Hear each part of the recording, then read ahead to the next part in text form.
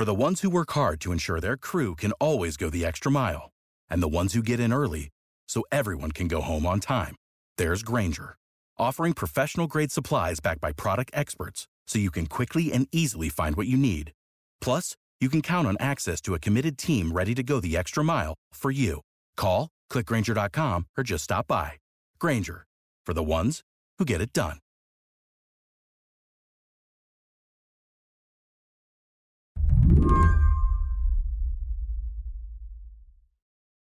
Last week, Shane Harris over at The Washington Post was one of the very first people to get his hands on a brand new Trump administration whistleblower report. Yeah, another one. Yeah, it is a heck of a report. It's very dense. It has something around 8 separate allegations.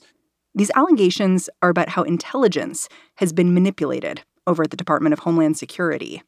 Intelligence about immigration, election security, domestic terrorism. But to Shane, it's not just what the whistleblower is saying that stands out. What was really striking and that I was not prepared for was who was making these allegations. They're coming from a guy named Brian Murphy, who is, until recently, was the head of intelligence for the Homeland Security Department, and is somebody who is running the office that he says is being subjected to manipulation by the president. He has dates, he has conversations attributed to people by name. So he says, Acting Secretary of Homeland Security Chad Wolf said this on this date, or the Deputy Secretary Ken Cuccinelli said the following to me. And these are all pieces of information. These are all allegations that can be substantiated or refuted. So he's basically handed over a roadmap of these allegations. He's kind of brought the receipts. This is a top level person at the leadership level. It's quite striking. Did you know about this guy before this complaint was filed? I knew about Brian Murphy because I had written a series of articles about intelligence activities that the office he runs was engaged in. In the article Shane was writing a few weeks back, Murphy was the tyrant of the story, not the hero. Shane reported Murphy's office had compiled intelligence reports on journalists covering the unrest in Portland. After that story came out, Murphy got demoted. Murphy was very much portrayed by the leadership of the department as the bad actor here, the one who had been overseeing this wholly inappropriate kind of activity that infringed on the First Amendment. And the acting secretary, Chad Wolf, put out a statement saying this is unacceptable. I'm ordering an investigation. And Murphy was removed within a day or so of those reports coming out. Now comes Murphy to say, no, you don't know the whole story. I'm the one who's been keeping really bad stuff from happening. And I've been getting pressure for years now from people in the White House to change and manipulate and abuse the authorities of this intelligence office that I run. Today on the show, who's to blame for misleading intelligence analysis at the Department of Homeland Security? After a summer in which the department's work seemed increasingly political, this whistleblower is offering some answers. I'm Mary Harris. You're listening to What Next? Stick with us.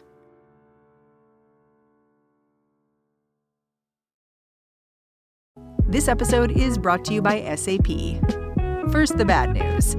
SAP Business AI will not help you generate cubist versions of your family's holiday photos, but it will help you understand which supplier is best to help you roll out your plant-based packaging in Southeast Asia, or identify the training your junior project manager needs to rise up the ranks, or automate repetitive tasks while you focus on big innovations.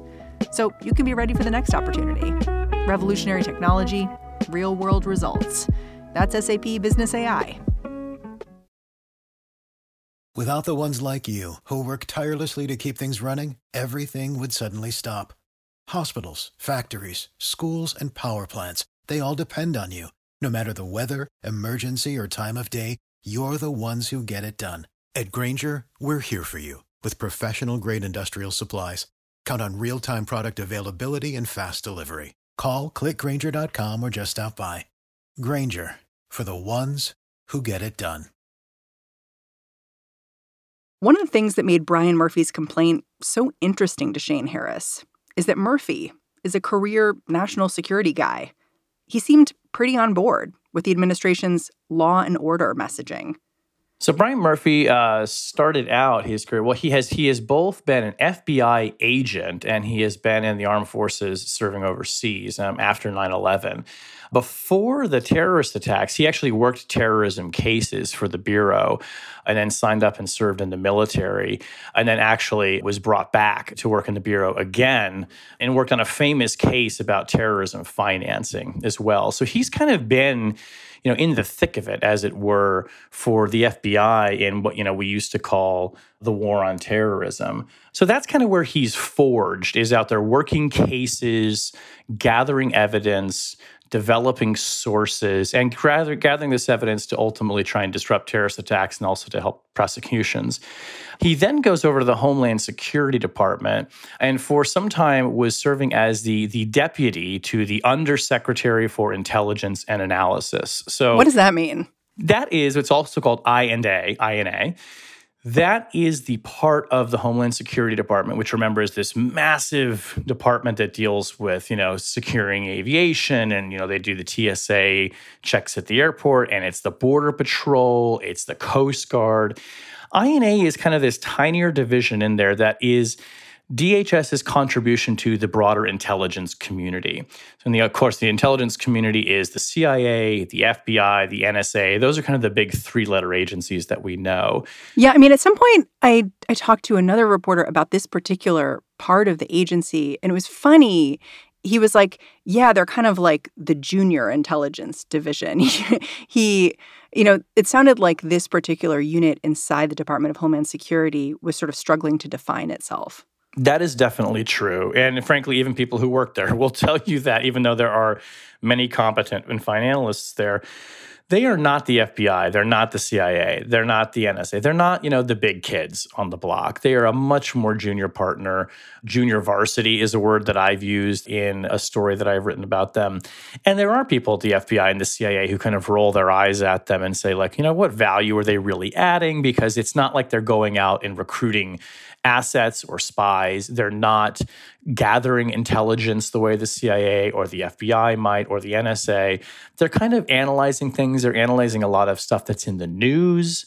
And they're kind of focused more on the Homeland Security mission, which is about internal security, border security, really. It's kind of DHS has kind of become a big border security agency, to be honest. And these other agencies are much more focused on global politics and foreign leaders and stuff that, frankly, is kind of sexier and has a longer history. And they don't really hold INA in really high esteem. It's important to remember the underdog mentality at INA when you're considering the whistleblower complaint filed by Brian Murphy. This is a guy who felt thwarted by his employer in a couple of ways. He wants to sort of beef up INA and make it even a bigger player than it is. And I suppose you can't hold that against him. He wants to do the best job he can. But there are people who work in the office who feel that he has been trying to craft it into some kind of miniature FBI or something that looks like one of more of the big players. And I think that his personality that drives a lot of that ambition, that does come across in the report. He's somebody with just a very strong sense of right and wrong and what the mission of that office is, for better or for worse. And I think that comports with how he's been described to me by people who've worked with him. Can we just tick off exactly what's in the complaint from Brian Murphy? Because it does, to me, when I look at it, it has a kind of narrative. Like, the allegations aren't all connected, but they seem to build on each other. So I wonder if you can just lay out a few of the allegations in here. Sure. The most serious of them, I think, comes from back in May, late that month, in which he says on two separate occasions he was told to essentially stand down from his office compiling any reports about Russia's interference in the 2020 election. In one instance, he says that Acting Secretary Wolf told him, "I don't want you writing any reports about Russian interference because, quote, it makes the president look bad." So this was specifically in order to stop doing this, in order to help the president, he says. And there are other indications there as well that we have that the administration was applying pressure. In a separate conversation, he says that Wolf told him, in addition to not reporting on Russia, I want you to spin up your focus on Iran and China and make more reports about their election interference. Murphy objected to this, saying essentially that what Russia is doing is in a category of its own, and what Iran and China are doing aren't the same thing. And if we try and, tell the public Iran and China are the big threats to worry about, we're going to be misleading the public in this very serious issue. And he says that he was told by Wolf that this order came directly from Robert O'Brien, who is the White House National Security Advisor. So there he's alleging the White House putting its thumb on the scale and trying to color the intelligence in a way that looks better for President Trump specifically. And really laying out like a breadcrumb trail, like saying, I heard this from this person, he heard this from that person, go figure it out. Exactly. He's telling an investigator, these are the people you should go talk to, and this is the date that it happened. He even says one of these conversations happened after a deputies level meeting at the National Security Council. Well, I mean, they'll be able to find the date and find everybody who was in that meeting and trace it back and ask them, do you think that's what the order was being conveyed? And this theme here that he's laying out of the Trump administration trying to fudge or color or shade intelligence reports, that is the overall theme of all his allegations. Another one that he details from some time ago deals with pressure that he says was applied on the office to inflate the number of known suspected terrorists, they're called KSTs in the parlance, that were being detected crossing the border with Mexico in order to provide more justification for building the president's border wall. The reality is that, a handful, in the single digits probably of these so-called KSTs are ever confirmed. The administration, he says, wanted to say that there were thousands of these known suspected terrorists, which is just so wildly inaccurate, according to people we've talked to. Wow. And on a separate occasion, he was told to amplify or put more information reports about far-left groups and Antifa groups and their role in the protests that we've seen than Murphy, thought was justified by the facts.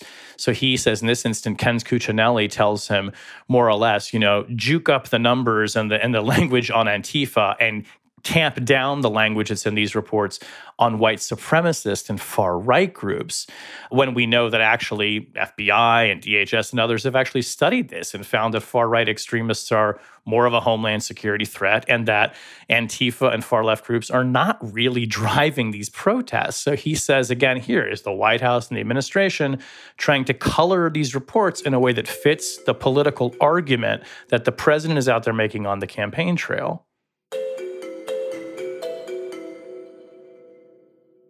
Part of what I think is interesting about the complaint is that it builds on itself. The complaint encompasses years of disagreements between Murphy and his bosses about what to say. And it sort of starts with, you mentioned the difference between known terrorists coming across the border and just sort of suspected people who might be connected to terrorism, and these sort of fine-grain details and things that people sometimes acted on and sometimes didn't, basically just like hints of something not quite right. And then it builds to what was going on this spring and summer, where it sounds like the new leadership of the Department of Homeland Security came in and basically said, listen, we need to not be talking about Russian intelligence threats to the election because that's going to be threatening to the president. And so in some ways, it creates a very strong narrative, and you can see things getting more extreme. I don't know if you saw it that way. I did. I mean, what he is alleging here is not an instance of behavior. He's alleging a pattern of behavior, that each one of these allegations is of a piece with the overall pressure that he says has been applied for years now by the administration to color intelligence and distort the facts to fit a political narrative and a political argument. And importantly, Brian Murphy, although he is a very senior witness to all of these alleged activities, is hardly the only one providing evidence of that. I mean, just looking at Russian election interference in the past month or so, the Director of National Intelligence, which kind of oversees all of the intelligence agencies and has election security in its portfolio, put out a statement talking about the threat from Russia, China, and Iran, and immediately got opposition from Democrats and experts saying, why are you putting all of these three countries together? Why are you conflating this in a way that makes it look like they're all on the same playing field when Russia, we know, and it's in your own reporting, DNI, is the one that's actively trying to hurt Joe Biden and help Donald Trump. And these other two countries are kind of in the realm of election security, but it's clearly not the same. Why are you confusing people? Well, enter Brian Murphy saying, hey, this was happening at my department too.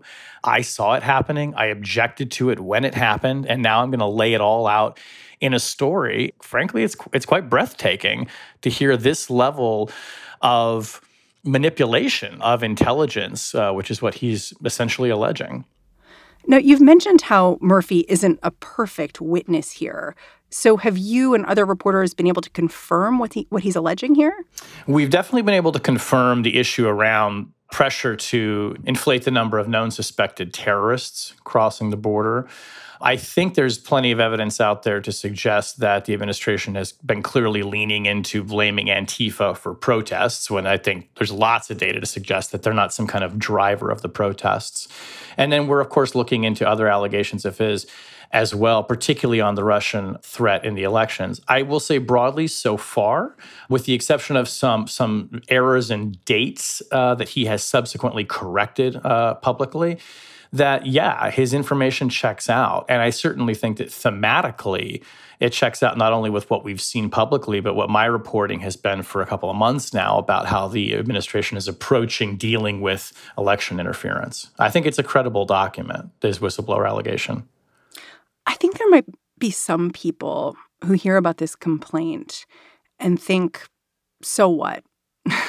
Like, didn't we know this? After all we've seen over the summer with how the Department of Homeland Security has been used when it comes to protests in Portland, when it comes to border security, why should we click in to these office struggles at the Department of Homeland Security that seem to show us what we might feel like we already know?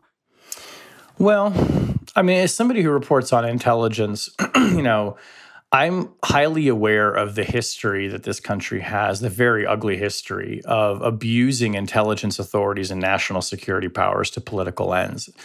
The laws that we have in place now that control what a lot of these agencies do came out of the era of Watergate and the FBI spying on protesters in the Vietnam War and wiretapping Martin Luther King. I mean, real abuses of civil liberty and government power to constrain people's First Amendment rights and in many cases to trample them. And so when we see allegations that a presidential administration is trying to manipulate information or use these national security authorities for political ends, that should be setting off alarm bells everywhere. This is precisely how we have tried to construct our intelligence community not to perform, right? The way that we have a strong national security apparatus in a free and open society is to have transparent regulation of that system and to have rules and boundaries that you can't cross. Yeah, it stood out to me that just a few days after your reporting into what happened here at the Department of Homeland Security, there was reporting that the administration has been interfering with CDC, and they're reporting about the coronavirus, which almost seemed like the same thing, transferred to another agency. And I wonder if you see those two reports as kind of companions in a way. I do, because I think that the president, who lies repeatedly, I think that he views the entire government as an apparatus that's supposed to be in service of him and helping him win an argument. And I think that you can view pressure on the CDC or the DHS or any other agency to change information, to color information, to take out inconvenient facts and put new facts in that help your argument. That's not just spin. And what we're talking about here is distortion and manipulation. And it's just standard procedure in so many cases in this administration. I think people are kind of numb to that because they think all presidents lie and all administrations try to win an argument. But this is just qualitatively different. I mean, you're talking about marching orders that's gone out to senior officials in government to manipulate official reporting down into the bowels of bureaucracies in a way that doesn't make the president look bad or that helps give him talking points. That is anathema to the way that the intelligence community is supposed to work, certainly. And it's not what we think of when we talk about the president, trying to preserve the public trust. I mean, this is turning government into almost essentially an arm of his campaign. Is there a next step here for, say, Congress? Well, Congress is going to investigate Murphy's allegations for sure. That takes time. It's my takeaway from the last year. And we know how the administration just loves to respond to subpoenas when they're issued to them. We are 2 months out now from the election. At this point, I don't really know what Congress can practically do to try and reverse what has been, a pattern and practice of behavior that arguably goes back to the beginning of the administration, just in the terms of always trying to color and shade the truth. On this particular issue, though, what I think you're going to probably see is Congress trying to ring the bell just as loudly as it can and trying to alert the public that you're not getting the full story or the clearest story that you should be when it comes to election interference. But they're up against, obviously a clock. And they're also up against the guy with the biggest megaphone, Donald Trump, who is out there every day talking about how mail-in balloting is rife with fraud and the election's going to be rigged. I mean, he is essentially the biggest source of disinformation and misleading information about the election of anyone. And, I have talked to people in the intelligence community who are, practically in tears over the fact that, Vladimir Putin can basically just sit back and pat himself on the back. Donald Trump is doing his work for him when it comes to trying to undermine the public's confidence in the security and legitimacy of our electoral process. Yikes. Yeah, it's not great.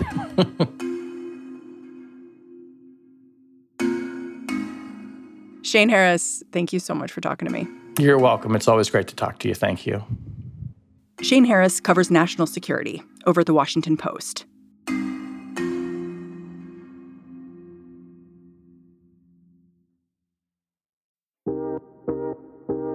And that's the show. What Next is produced by Mary Wilson, Jason DeLeon, Danielle Hewitt, and Elena Schwartz. We get help every day from Slate executive editor Allison Benedict and Slate executive producer Alicia Montgomery. I'm Mary Harris. I will catch you back here tomorrow.